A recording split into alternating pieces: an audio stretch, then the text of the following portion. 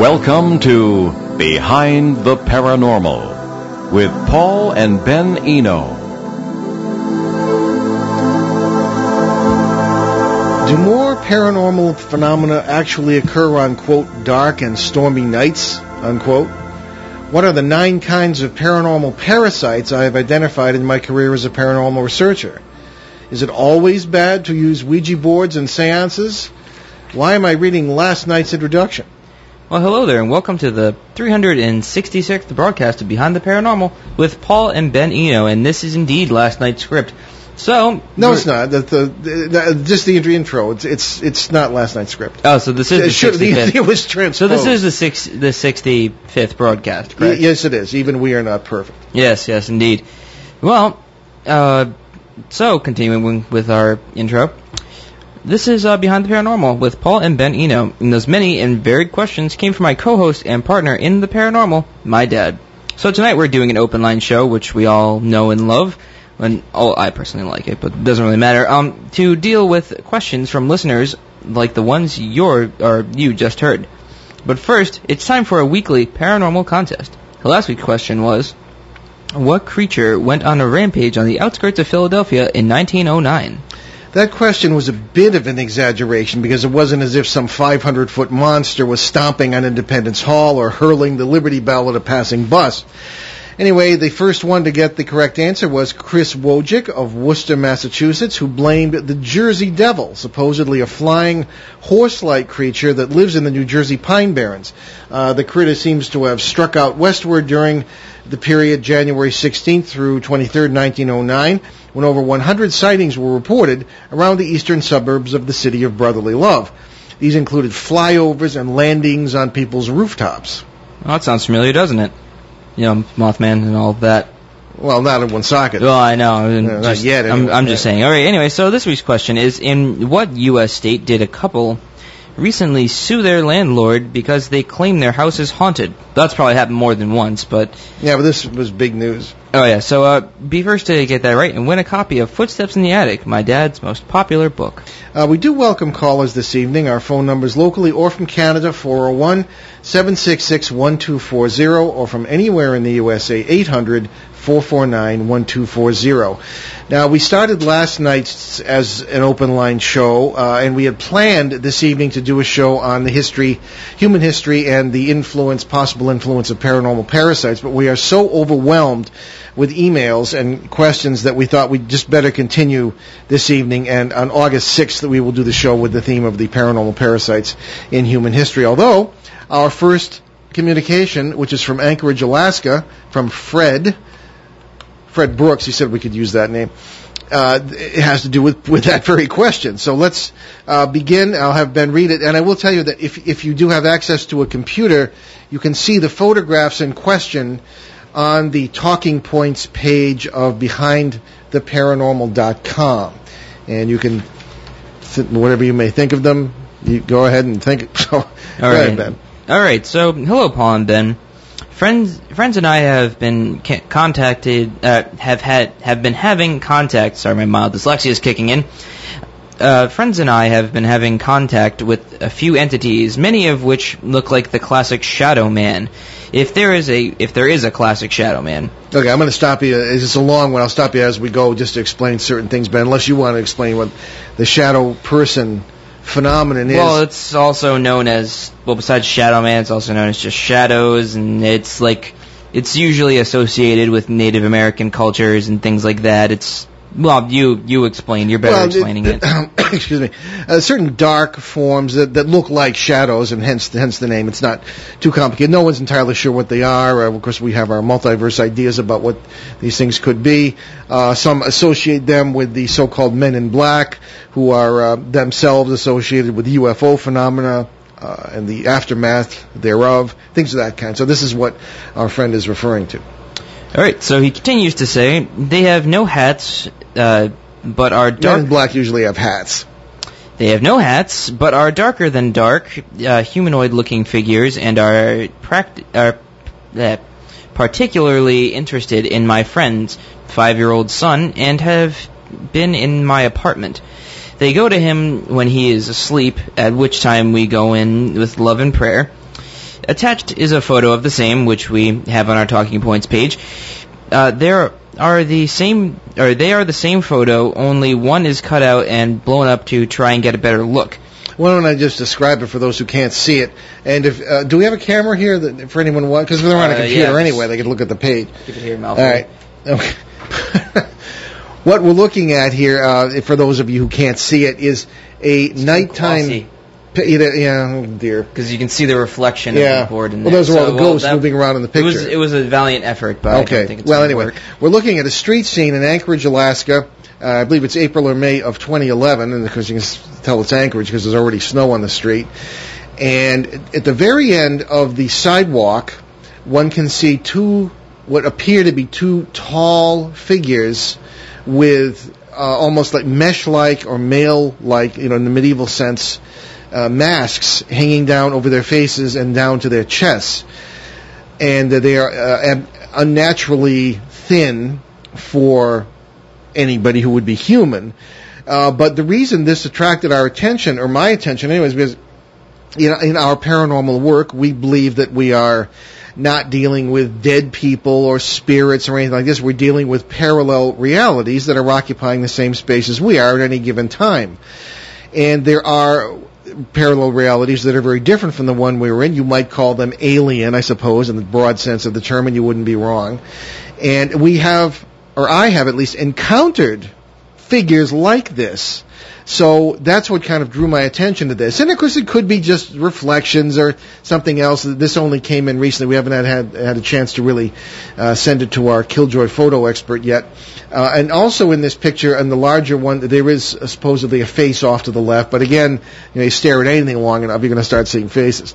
So I really reserve judgment on this, but it did seem a little bit familiar when I saw these photos. So go ahead, Ben. Well, you just cut off like half of his email because he describes what he sees in it. Well, that's fine. So we got the impression that they were human and definitely negative/evil. They were everywhere in this area that night, and I also occasionally see quote unquote men in white robes walking the hallway. I'm not sure who they are, but my intuitive friend said that she was told that they were the quote wisest of the wise, unquote. Okay, well, let's stop again there. All right, he mentions that the friend's 5-year-old son is an object of the attention of some of these what he believes are negative entities, or what we might imply are paranormal parasites. Now, when we say parasites, we mean entities that seem to be able to cross relatively easily, or at least access the boundaries of the various alternate realities we've been talking about, and are the basis, have been present throughout the consciousness of the human race, and are enshrined in our folklore as demons, evil spirits, servants of Satan, or what have you. And our opinion is that these are no such thing. They are hungry and they are hostile, but their theology is not necessarily the same as ours, and we encounter them very frequently. And they are part of nature, we believe, as would be mosquitoes or any other sort of parasitical entity you might find in the woods. They do seem to have to eat. They are living things. They're not spirits. I have had physical encounters with them in a hostile way, notably in the Bridgeport poltergeist case of 1974, which I've described many times, and this sort of thing. So when they are hanging around a young child at the age of 5, that makes me nervous. However, the folks who are writing this letter, Fred here in Anchorage, seems to be a listener to the show, and he seems to have really used our main answer to the parasite problem, which is simply to use positive energy to displace the negative energy. Love, compassion, coming together as a family or whatever group you live with, and to use that as a weapon. And it really has a very positive effect in repelling parasites. I don't know why, but for some reason that seems to be the case. Now, Ben was reading also the part where there are white-robed figures. There do seem to be an interesting collection of entities out there. When I say entities, many of them do seem to be humanoid. They're just as physical as we are in their own worlds. And many do seem to have appointed themselves if you want to say, guardians to us, or whether to help us, in the same way I suppose that we might wish to help other humans who are less fortunate than we are, or to volunteer at an animal shelter or something like this, in order to be of assistance, or to express our solidarity with our fellow creatures. So I think that the multiverse is an open system, and they're far more aware of us than we are of them. And I suppose they in turn are the origin of our legends about angels and spirit guides and things of this kind. And again, being really a part of nature too. So and I often find that when there are parasites present, there often are these others who will help oppose the parasites, and perhaps in their own worlds they are at war, or they are hostile to one another, and one can see why. So that's all speculation on our part, but we see it borne out in our cases. So go ahead. Okay, so he goes on to say, I'm not sure what that means, but I am glad they are here. It feels good when they are here. Do you know any of these? And then he says, the picture's attached. Do you know any of these, blah, blah, blah, which you said yes. So my question is, where can I go to get a description of the 9 parasites you have cataloged? Okay, well, a lot of people are writing in about that. And 9 types, I should be more specific. Yeah, because I have mentioned that in my work over the last 42 years, I have come up with identified, at least in my own day-to-day work, 9 types of parasitical entities. Now, Ben and I were talking yesterday, and I said, Ben, I often get the impression that there are almost opposite numbers to these kinds of creatures. In other words, you have a negative parasite. You might have... Well, everything's balanced. Yeah, everything seems to be balanced. Yeah, there seems to be... And I noticed that he has the same type of creatures, not to be, stereotypical here or hokey, but the white-robed ones as opposed to the ones in the black robes, I mean, are they opposite numbers? I don't know. Star Wars here? Or? Yeah, I mean, you could, again, you have to be careful of your imagination here, because we all see the same movies, we all read the same books, etc. However, I mean, when you meet these things, you meet them. And we have literally thousands of people who write to us saying that they've met the same thing, sending photographs and things of this kind. And this is something I think that needs to be taken seriously. So in any case, I think that the 9 types, they are going to be in my next book, which is 3 years late.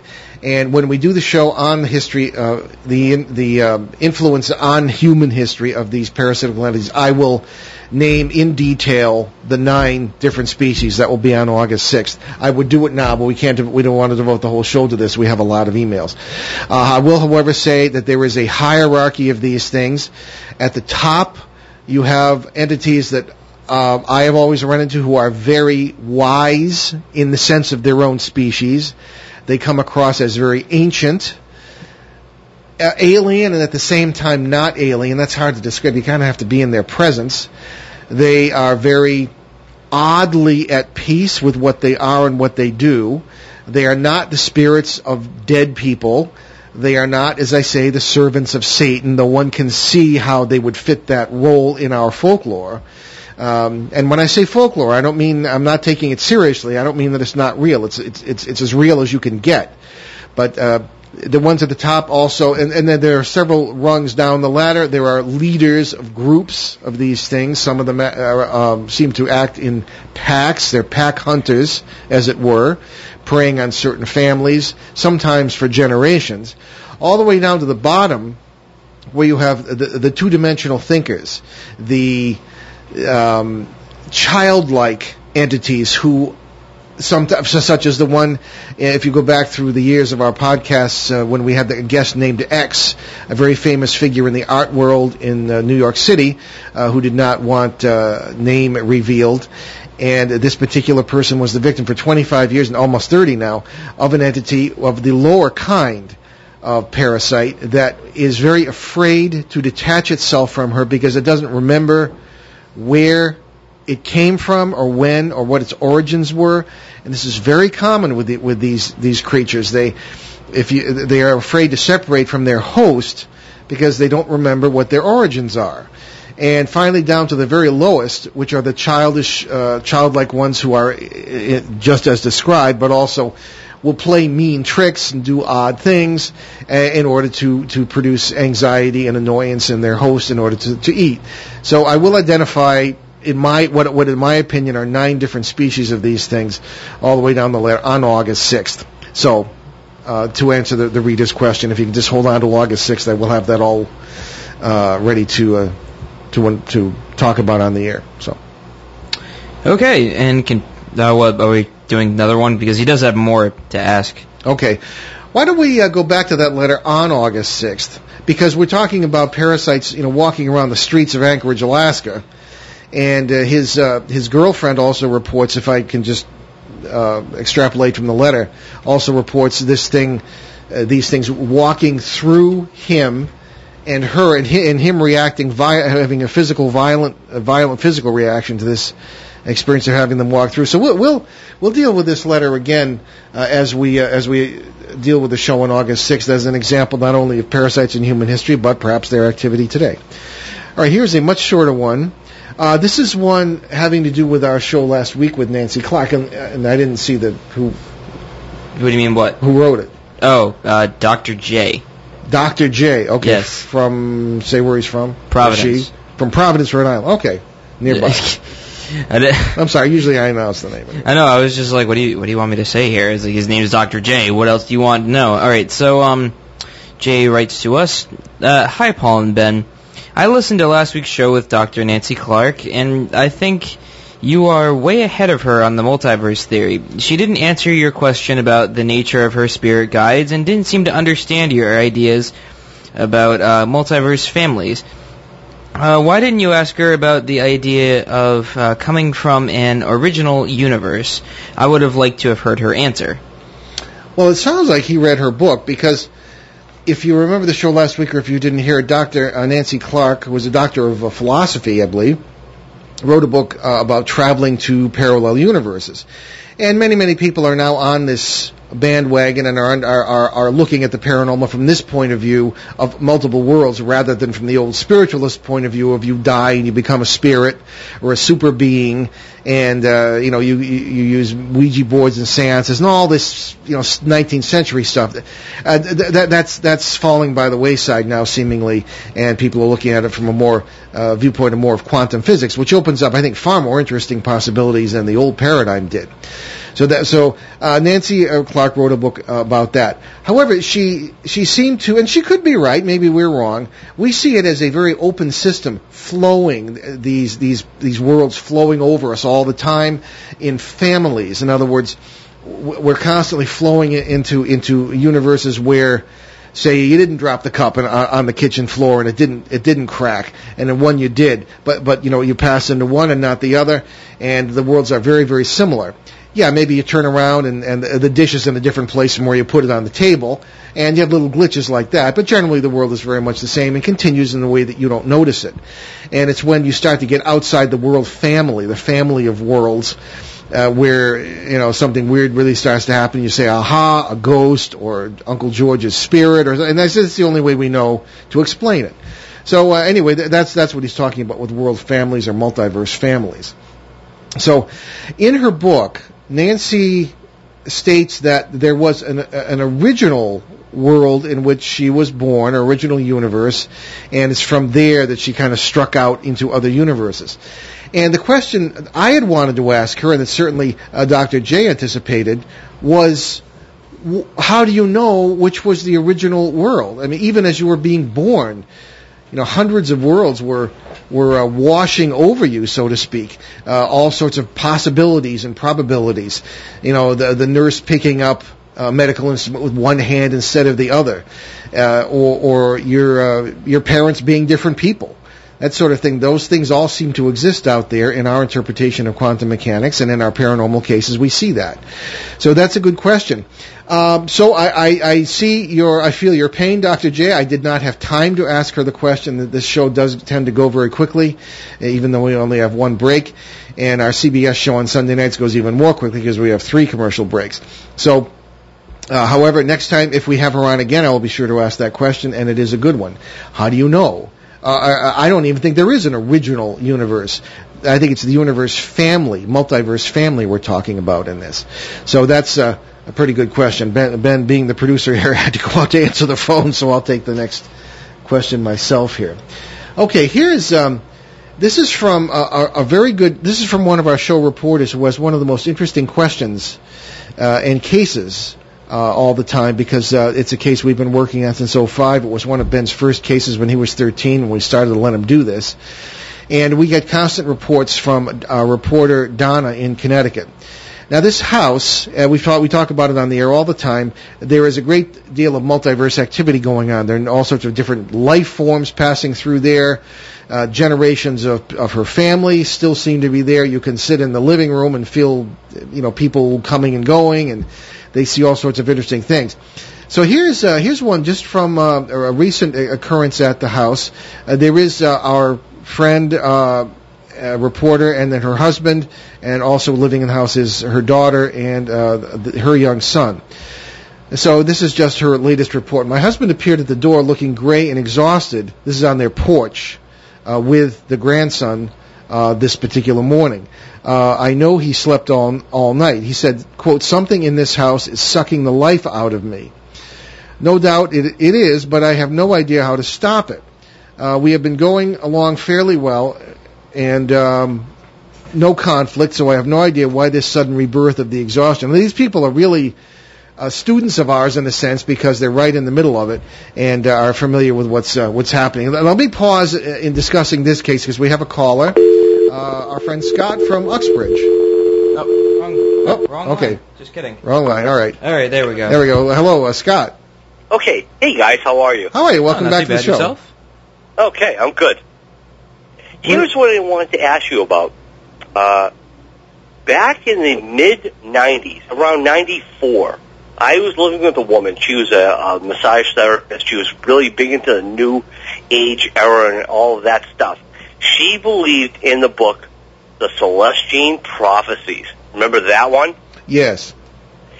What's ever become of that? Because it seemed like it was a very big thing in its day around, I'm talking about like 94, and it was supposed to be like an allegorical story, but we were going to take things like, oh, this is going to happen in the year 2000 and all of that. I'm sure you know what I'm talking about. I'm a little rusty on. I read it many years ago. I'm a little rusty on it. I read these books all the time just to keep up with what's happening. But it struck me, Scott. Scott is from Uxbridge, Massachusetts, by the way, in case you're listening in England or somewhere, not from London. And it struck me as a work of fiction that people kind of picked up and ran with, like Correct. Scientology. Yeah, that sort of thing, or like Lovecraft's Necronomicon. You know, the way Susan, the girl I lived with, she didn't believe it that way. It was more in the year 2000, all knowledge will be opened up, like we're hearing about here in the year 2012. Yeah. And that was how people took it. And I'm just curious, do people talk about it anymore? I mean, is it that kind of thing that was so popular in the mid-'90s, and it just kind of vanished? Like, people said, oh, well, good story, see you later. And I'm just wondering if people even talk about it anymore. It does come up now and then. Yeah, it does come up now and then, but essentially people right now are concerned with they've moved on to the Mayan prophecy and the 2012 thing. And we have some questions about that tonight as well. People have written in. Okay. And so it's a matter of I think people will, just being what they are, will be interested in one subject, and then when the time comes and goes, nothing really happens, they pass on to something else. And I tend to suspect that in December, probably nothing discernible will really happen, and people will just pass on to something else. As a matter of fact, we're planning with some of our associates, Linda Moulton Howe, Bill Burns, and a few other people, to have an on-air conference in probably February of next year, after all the hoopla has died down, and talk about, okay, what's coming in the next few years, sort of a futurist kind of thing, maybe up till 2016 or 2020. What can we expect? What does it look like? Paranormally even, what could be happening? And I'm ready to move on to the next step. So now, of course, if the 2012 people are correct and everything changes, then maybe we won't have to worry about doing that conference. But again, that's again, it's people move on to the next thing. I must say, I am not overly familiar with the Celestine prophecy. I probably should be, but that is my impression based on your question. Well, it was very, very popular because, back in the day, you and I may have run into each other. I used to work at New Age conferences doing audio excuse me. What would happen is people would do audios, and I would actually tape them, working for someone. Okay. And all right. Just like Bud Hopkins, I taped him. Oh, okay. Stanton Friedman, people like that. Okay, and it was called the Whole Health Expo. We're talking around 93, 94, 95. Okay. In this area, like Boston. All right. Well, that may have been. I have not spoken at a lot. Well, we speak now more than we did, and I was always usually on the lecture circuit by myself because at conferences people really didn't know what to make of what I was saying, and I wasn't. They didn't like what I was saying because I've been talking about this multiverse thing since the late 70s, and everybody said, "Huh, what?" So we probably didn't run into each other. But in any case, now that may change. But we'd like to run into you, and we appreciate your calls. But so you're familiar with this field and what's going on in the popular sense, and very we appreciate much so. Yeah, well, if you remember, all right, back around the early, let's say 92, 93, 94, I think there's a clear distinction that it kind of died during Ronald Reagan's era because people just wanted to make money. Yes. Once people got back into the New Age thing, all of a sudden it kicked back in. The early 90s was a very popular time for New Age, medicine, blue-green algae. I'm sure you're familiar with I remember that, yeah. All of that. It was kind of a thing where people just wanted to be able to, okay, I can drink it, be healthier, UFOs, oh yes, that kind of thing. Oh, sure. If you follow going with that.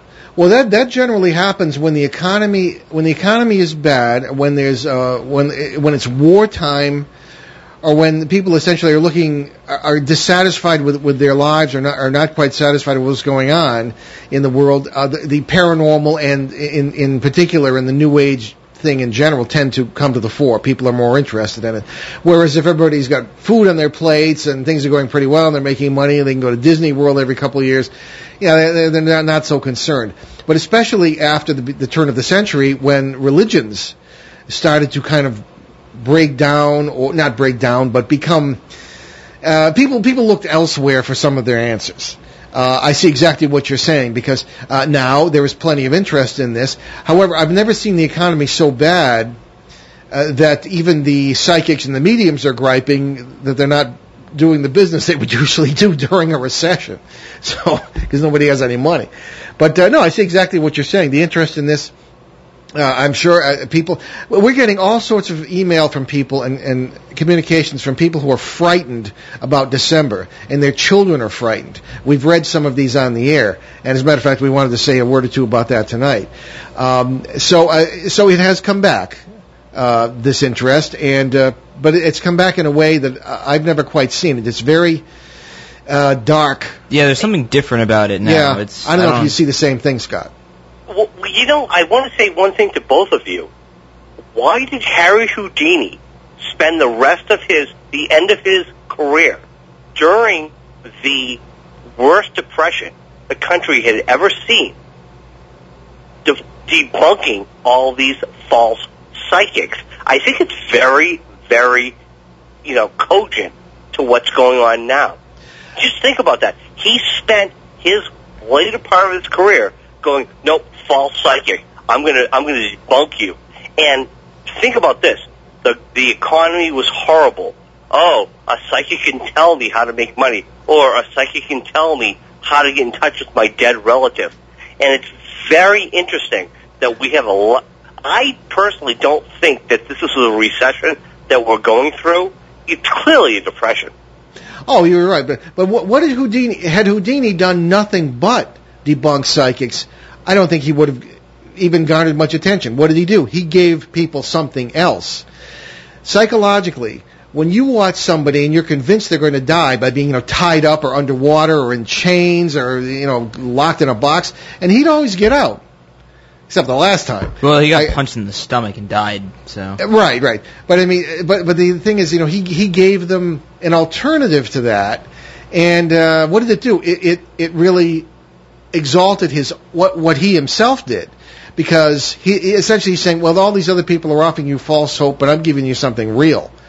You know what I'm saying? It was a deeply, sort of, I don't know, I suppose a deeply symbolic. It was a more tangible truth. Yeah, a deeply symbolic tangible idea thing. that you I can escape, so can you. That kind of thing. Yeah. And I think it spoke to people in the depths of their psyches.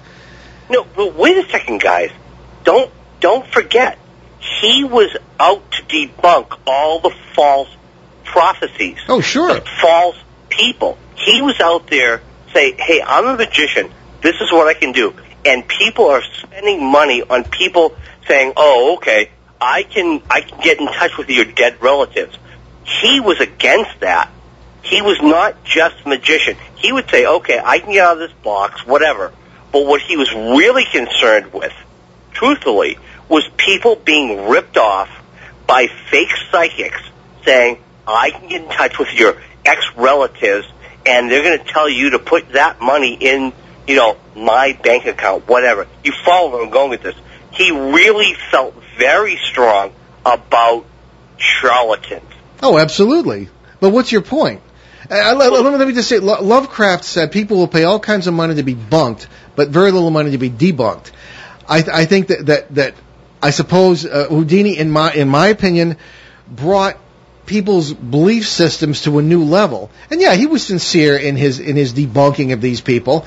And what he would do, for people who don't know what we're talking about, we're talking about Harry Houdini, the great escape artist of the 1920s and 30s, who along with being a great escape artist, he amazed everybody, would go out and deliberately debunk mediums at the time who were doing, many of whom were doing all sorts of fake magic acts and tricks to make people think they were seeing ghosts, and cotton coming out of people's mouths, and false photography and things of this kind. That's what we're talking about. So go ahead, Scott.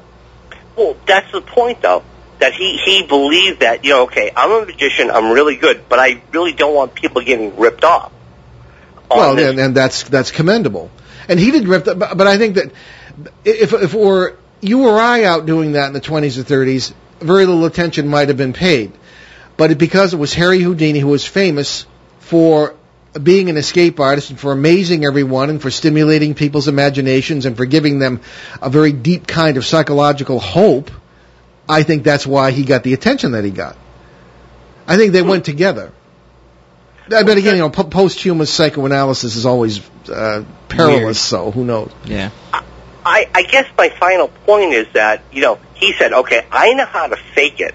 Now I want to protect people who are not being protected by people who could fake it. Did he ever reveal his secrets? He himself wouldn't, but a magician never will. See, you get the psychology here, Scott. No magician is ever. They are reinforcing the suspension of disbelief by not revealing their secrets. If he had revealed all his secrets, everybody said, well, that would have been the end of his bank account. Yeah, but so Paul, he was no saint. No, but Paul, he's not telling you how he escaped from a wooden box or whatever.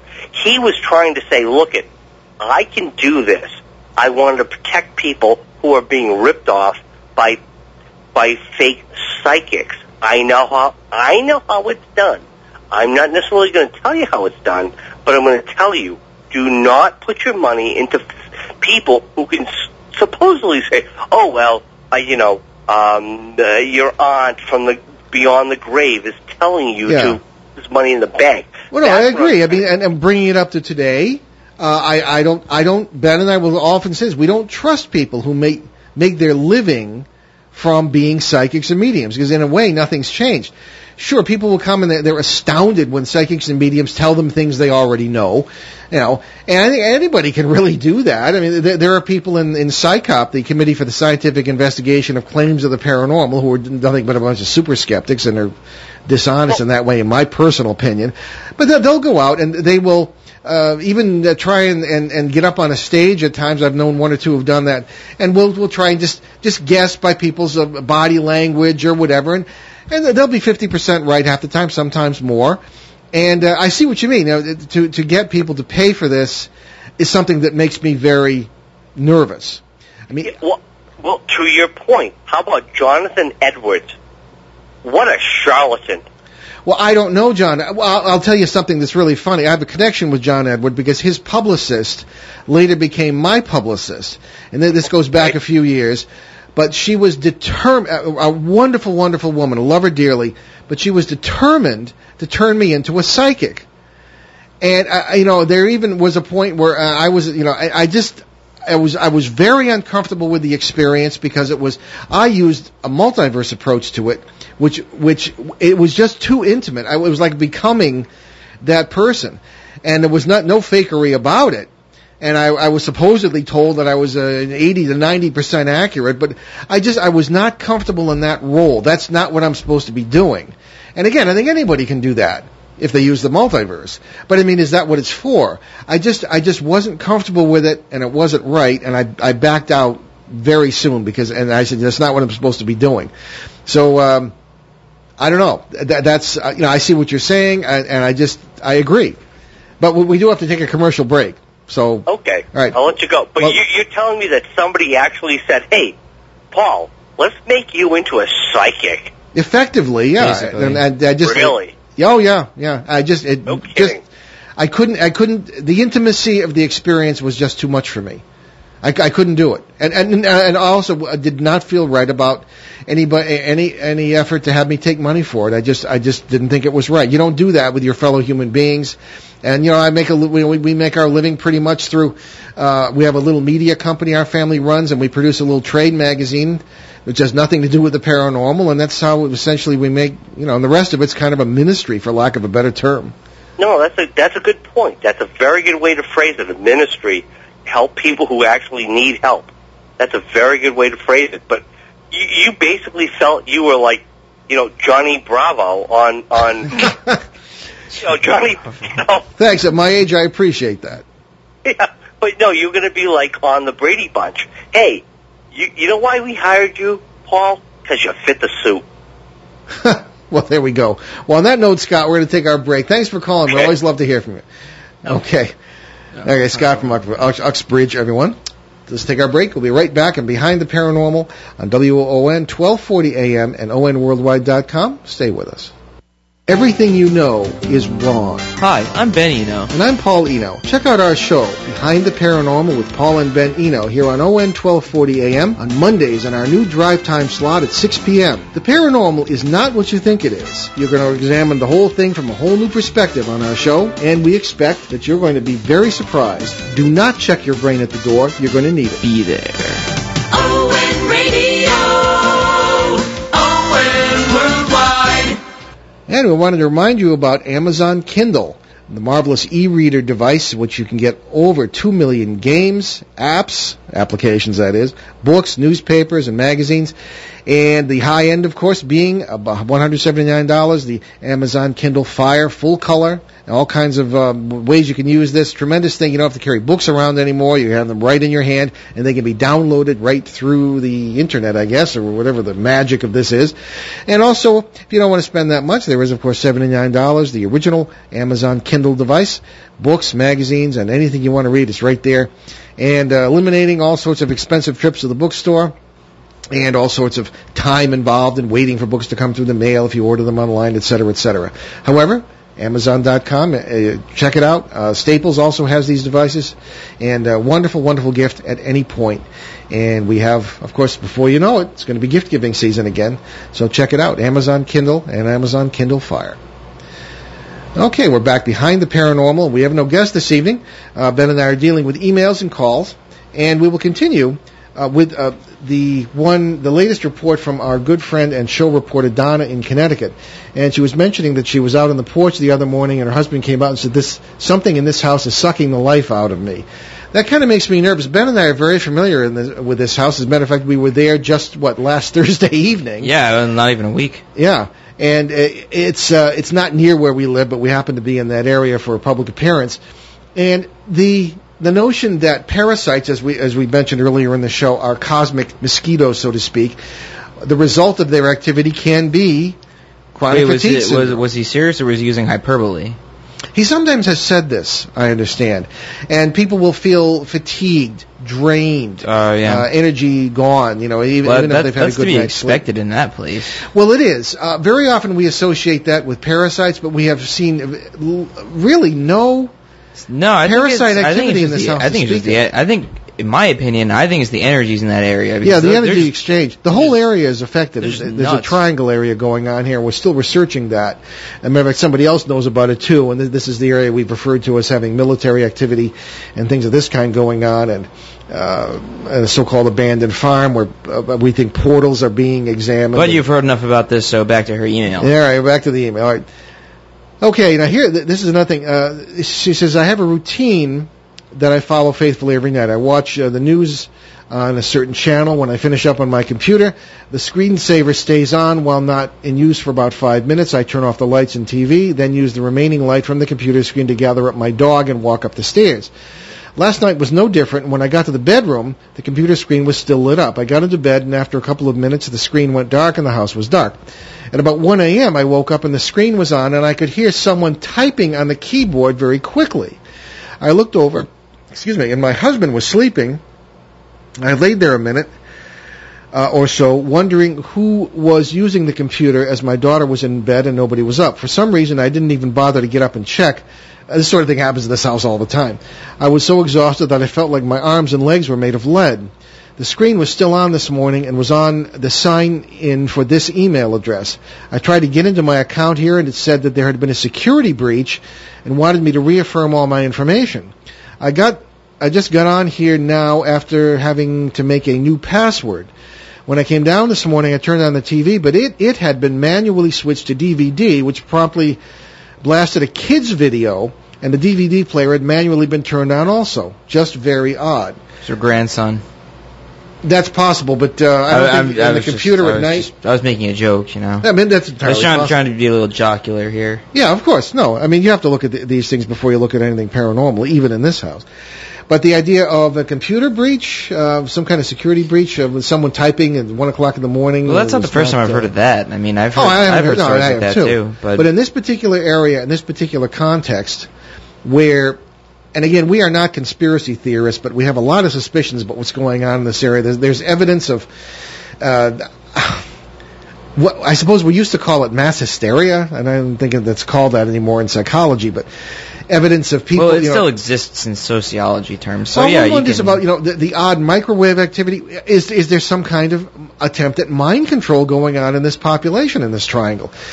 I'm wondering if half the things that are being seen in this house are prompted by, I suppose, you might call it microwave pollution or electropollution, as it's sometimes called, and whether there is really, in all cases anyway, some kind of multiverse overlap going on here. We're going to continue to look into this case because there's never a dull moment, and we're just concerned because this is the area where people all of a sudden started driving on the wrong side of the road. When it came out in the paper, all of a sudden everything changed and people started driving into trees. And then rafts of suicides began. This is a matter of great concern in the context of a paranormal flap going on and odd military activity, strange electronic devices on poles and in trees. It just doesn't add up for me, and we're just really concerned, and we continue to investigate it. All right, so here's one now. This is good, a short one. A real short one. This is about meditation. It's from Susan in Rentham, Massachusetts, right in our local area. Okay, so Susan writes to us. Hi guys, my boyfriend and I love how you blend the paranormal with all kinds of important subjects like God. So here's a question. What's the difference between prayer and meditation? All right, well, I'll start this. Ben can finish it because he's pretty good at this. The idea of what prayer is is surprisingly misunderstood. People think prayer means saying prayers, using words. That is only the merest beginning. If and when you go to church or to synagogue or anywhere else where you have a worshiping community, you will use words out of books. Okay? This is just the very, very beginning. Notice that in the history of the spiritual life of the human race, people have, when they've reached a certain point, separated themselves from the community and gone to live in caves or in the desert or even in some of the Greek traditions in trees or on tops of pillars, things of this kind. Yeah, style. Stylites, in order to be alone and to pray, because prayer stopped being words. It became something that was present in the heart, and then it became a mode of existence, a state of being. We're always saying that people in this society don't understand love. People are writing it all the time, everything's messed up. People don't know what love is. They love themselves through each other. They don't know how to love each other. Because love is not an emotion. Love is a state of being. So is prayer. As a matter of fact, it's the same state of being. So, what is meditation? Where does that fit in? Then, if you want to take it from there, meditation can start with words and end up where? Being a shaman in training. Thanks for... I'll continue if you want. No, I'm just saying, because it's pretty much the same thing. There's no difference at all. There's just different words for the same thing. I mean, there are little mantras, which is basically the same thing as a prayer. Tools. Words as tools, Yeah, to get your mind into that state of being, but then you eventually get to a state where you don't have to do that anymore, and you're just constantly in a state of meditation or prayer or contemplation or whatever, what have you. Well, somebody pointed out in an email last week that I was pointing out that when I have...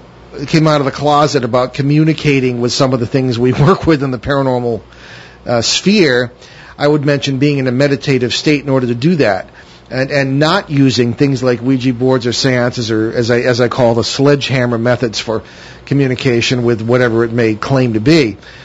But that sort of meditation, that's kind of prayer too, being in silence, and silence is a tough thing for people in this society. We are surrounded by distractions. There's constant noise, and we get very, very uncomfortable when there's no noise around us. Silence is probably the foundation for all things spiritual, especially for prayer and for meditation. If you can't be silent, you can't meditate, and you certainly can't pray.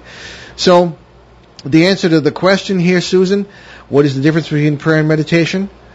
I think ultimately there really is no difference. Meditation is being outside oneself, and that's the secret, not inside, looking outward, not inward, and connecting with God, because that's what's outside you. So I really couldn't put it in any other way. I have several chapters on this subject in Turning Home, God, Ghosts, and Human Destiny, and you might want to, I suppose, check that out if you have a chance to buy the book or to look at it or whatever. But I kind of deal with that. I think that's pretty much the answer to that question. Okay, here's a kind of a fun one. This is from Mickey Loomis in Grant, Nebraska. And Ben has gone out to answer the phone again. Grant, Nebraska, and Mickey says, "Hi, Paul and Ben. Here's a good one for you. We have a large family, and everybody has cars. We park them in the same place, a long driveway with a garage. But every few days, something weird starts to happen. The cars turn around by themselves. We'll park them one way at night, and by morning, one or two of them, sometimes more, will be turned in another direction. They are never sideways or anything, just pointed up or down the driveway. My brother and me have even stayed up at night and to try and see what happens, and once when we looked away from the window, the car turned around when we were not looking. I was going to try sleeping in one of the cars, but do you think I might get sucked into another world?" Okay. Obviously someone who listens to the show. Believe it or not, I've run into this before. There was a case in Attleboro, Massachusetts, in our local area here, where people would say, among the other things happening on the property and in the house, the car would literally turn around. they would never see it, but they'd look, and then it happened just as Mickey describes here. They would looked away from the window, looked back, and the car was turned around. I think this is just a symptom of not of the ghost doing anything or some kind of entity doing this deliberately. Many times, the things that happen in a quote-unquote haunted area are just the energies that are there. They do funny things with time and space. People will say, well, the ghost knocked the thing off the shelf, or it played a trick on me, or is taking my car keys. Well, I think 9 times out of 10, that's the energies involved. When you have an area where the multiverse is ebbing and flowing, or different worlds are flowing back and forth, you'll have a world where the car was in one place and then another world flows over it and the car's turned in another direction because in that world you parked it that way the day before. Essentially, that's how it works. So I think that's essentially what's happening here. You don't mention any other phenomena going on. I'd like to hear about it if you have, because it could shed some light on what's going on in the driveway. But if that's all there is to it, then we have an interesting situation that might just be energies. And we have Donna on the line. So, Donna, how are you doing today? Welcome to the show. Hi, Paul. Hi, Ben. I got disconnected before we had a wicked thunderstorm come through here, and they're headed for us now. I understand. Yep, I missed most of your show, and I just caught the very few minutes when you were talking about my email today. Yeah. So I thought I'd call in and add anything if you were interested in any further information. Oh, by all means. I asked my daughter today if she had been up, and she said no. And the reason I didn't think it was my grandson is because he generally comes through the upstairs into our bedroom, and he will lean over us and breathe very heavily and look in our eyes to see if we're awake or not. Yeah, we know your grandson. I could just see him doing that. Yeah. He wakes you up just checking to see if you're awake or not. But, no, everything was off and everything was out and everything was closed. And what made me wonder was you had to push the buttons on the side of the TV, and they're very closely up and down levers to move it from, AR to TV to video.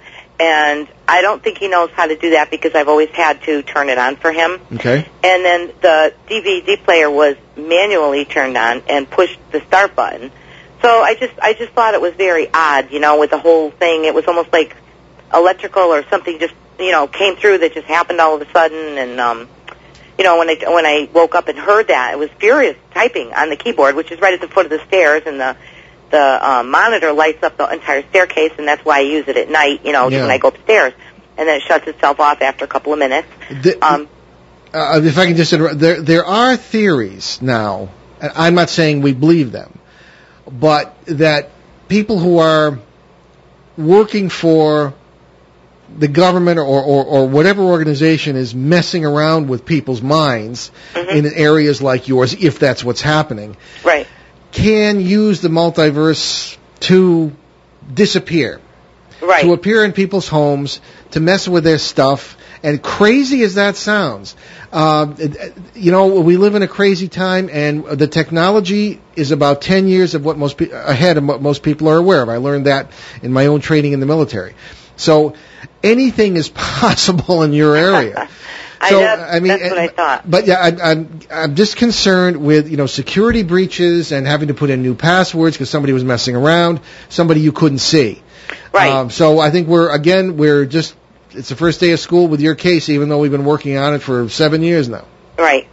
Well, the whole thing is that I've been very careful recently. I, of course, have my own theories and opinions on various things that are going on in the country. Sure. But I've been very careful not to post anything. I've dropped a lot of the websites that I was on, and I stopped some of the research. I found enough out of what I needed to know that kind of, fulfilled my suspicions and stuff. So I've been kind of staying away from that and laying low, and not really going into anything for quite a while now. Okay. I'm afraid I'm going to have to stop you there because we're just about out of time, Donna. Okay, Paul. But we'll be in touch as we always are, and we'll hear from you on the show very soon. I'll keep you updated. I say, hang in there, kid. Oh, okay. Bye-bye. Okay. Good one. Okay. I'm afraid that's about it for our emails today and our calls. We'll thank everybody for calling in. Ben and I, along with my older son, Jonathan, had a very interesting time in Torrington, Connecticut on Thursday, July 19th, when we participated in the annual Main Street Festival. Many thanks to our sponsor, the Torrington Public Library, the Philly family, and all the wonderful local residents we met. All right, so our next stop is Woodbridge, Suffolk, England on Saturday, September 22nd. We will present our program Exploring the Paranormal with CBS Radio's Paul and Ben Eno. at the Grove House Hotel in Woodbridge from 7 to 11 p.m. Tickets are £15 per person and will include a full buffet courtesy of the hotel, and profits will go to local charities. And the evening will include a town hall-style meeting on paranormal events in the highly active area, which was the scene of the famous Rendlesham Forest UFO incidents of 1980.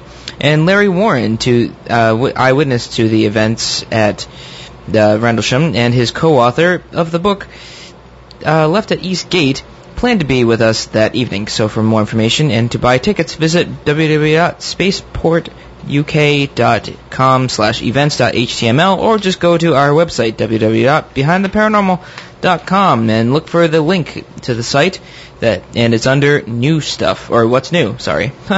So what's new? That's the section. Ben and I will be featured speakers at the All Hallows Eve Psychic Fair at the Crown Plaza Hotel in Warwick, Rhode Island on Sunday, October 28th. Watch for more information on those events at behindtheparanormal.com. Also on that website, find out about our guests, past, present, and future. Get as Ben will tell you, 400 free podcasts. And you can also I don't need to tell them now because you already told them. Okay, well, fine, just skip it. Or you can apply to become a show reporter. So many thanks to our producer, Ben himself. And we'll see you next Monday, July 30th, right here on WOON 1240 AM and ONWorldwide.com, when Ben and I will welcome author James Rollins for a discussion of the possibilities for and consequences of physical immortality. And on our CBS radio edition on Sunday, July 29th, we'll have Albert Rosales to talk about undersea humanoids. And we leave you this evening with a quote from none other than Winston Churchill. Courage is what it takes to stand up and speak. Courage is also what it takes to sit down and listen. Thanks for joining us on our great cosmic journey. We will see you next time. Return to this radio frequency 167 hours from now for another edition of Behind the Paranormal with Paul and Ben Eno.